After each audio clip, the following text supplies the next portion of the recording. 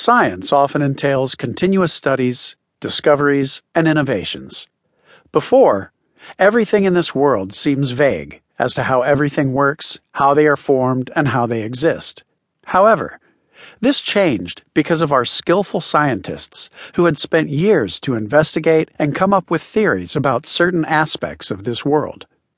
One of the great scientists who had influenced and continued to inspire people is Albert Einstein. Albert Einstein revised the laws of nature.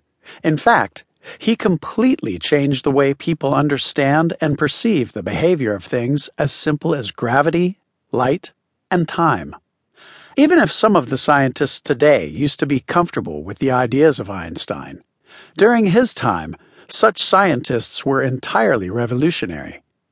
Until such time, many people did not even try to understand them. His work is known for its influence on the philosophy of science. He is well known in the popular culture, having his mass energy equivalence formula E equals mc squared, which is dubbed as the world's most famous equation. He got an award and received the 1921 Nobel Prize in Physics for his services to theoretical physics. He got the prize because of his discovery of the law of the photoelectric effect. People often misunderstand Albert Einstein just because they do not know him as a person, student, professor, and scientist. As you read further, you'll get to know when and how he started his journey to become a famous scientist.